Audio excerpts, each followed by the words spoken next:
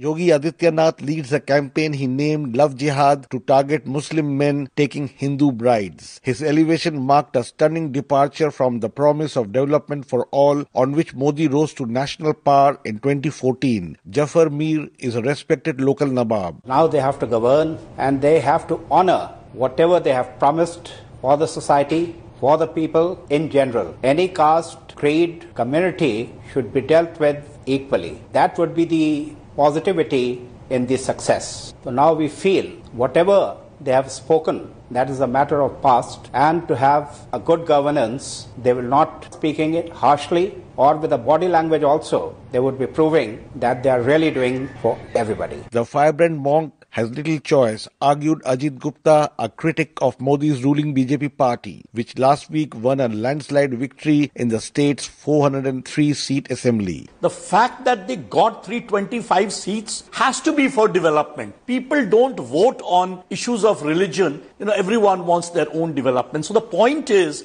at the end, the onus of responsibility lies on the head of Yogi Adityanath to convert the Hindutva mobilizing that he did during the election now into a mandate of governance. Adityanath also hopes to construct a grand temple to Hindu god Rama on the debris of a 16th century mosque in Uttar Pradesh. Analyst Aarti Jairat predicted that could now become a reality. I think Ram Temple is very much on the agenda.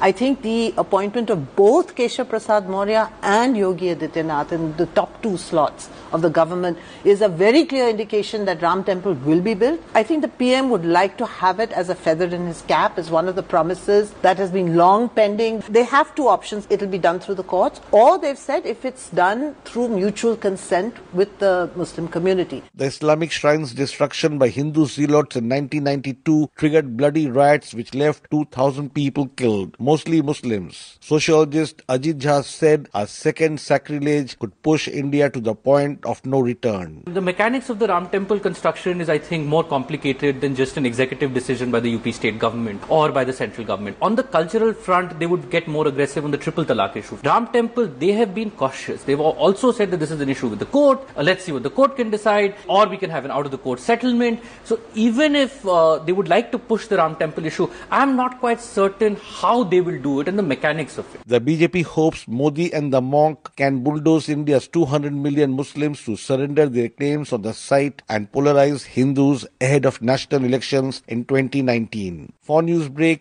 this is Rana Senn reporting from New Delhi.